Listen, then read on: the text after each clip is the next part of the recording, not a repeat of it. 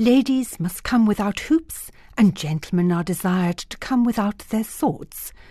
Thus read the notice in the Dublin newspapers on the day of the first performance of Handel's Messiah, the 13th of March, 1742.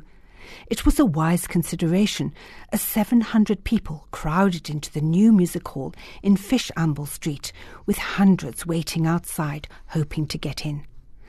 You may wonder why Messiah was put on in Dublin rather than London.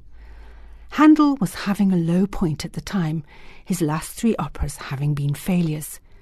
An invitation, possibly from the Duke of Devonshire, Lord Lieutenant of Ireland, arrived just at the right time.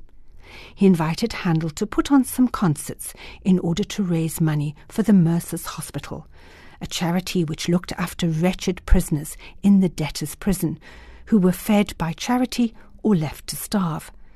Handel himself had been threatened with debtors' prison at the time, so great were his own debts.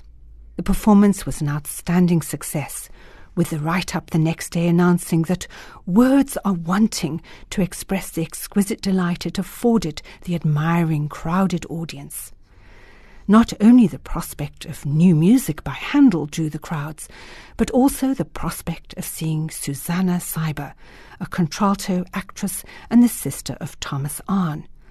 She had just been part of a very public trial in which her husband attempted to sue the man with whom she was having an affair. During the performance, one Dr. Delaney was so moved by her singing he was despised that he rose from his seat crying, "Woman, for this be all thy sins forgiven."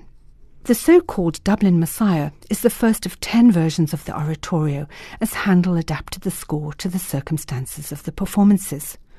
One of the biggest differences in the Dublin Messiah is that the chorus is made up of only 12 singers, giving a transparency to the music. Also, there's some music which Handel didn't use again, including a chorus, "Break forth unto joy," sung after "How beautiful are the feet." There's a rare opportunity to hear this first version of Messiah, as Eric Dippenaar, the Lute Song Consort Singers, and the Cape Town Baroque Orchestra will perform this work on the 5th of December in Stellenbosch, the following day in Cape Town, and on the 8th of December in Oudtshoorn. To give you a taste of the Dublin version, here is "How Beautiful Are the Feet" with the additional chorus. It's sung here by the Dunedin Consort under John Butt.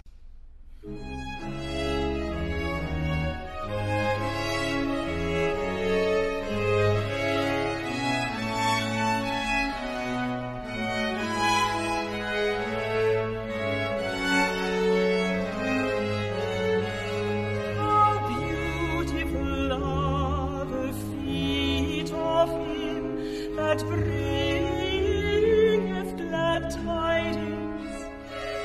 How beautiful are the feet of him that bringeth glad tidings. How beautiful are the feet of him that bringeth glad tidings of salvation.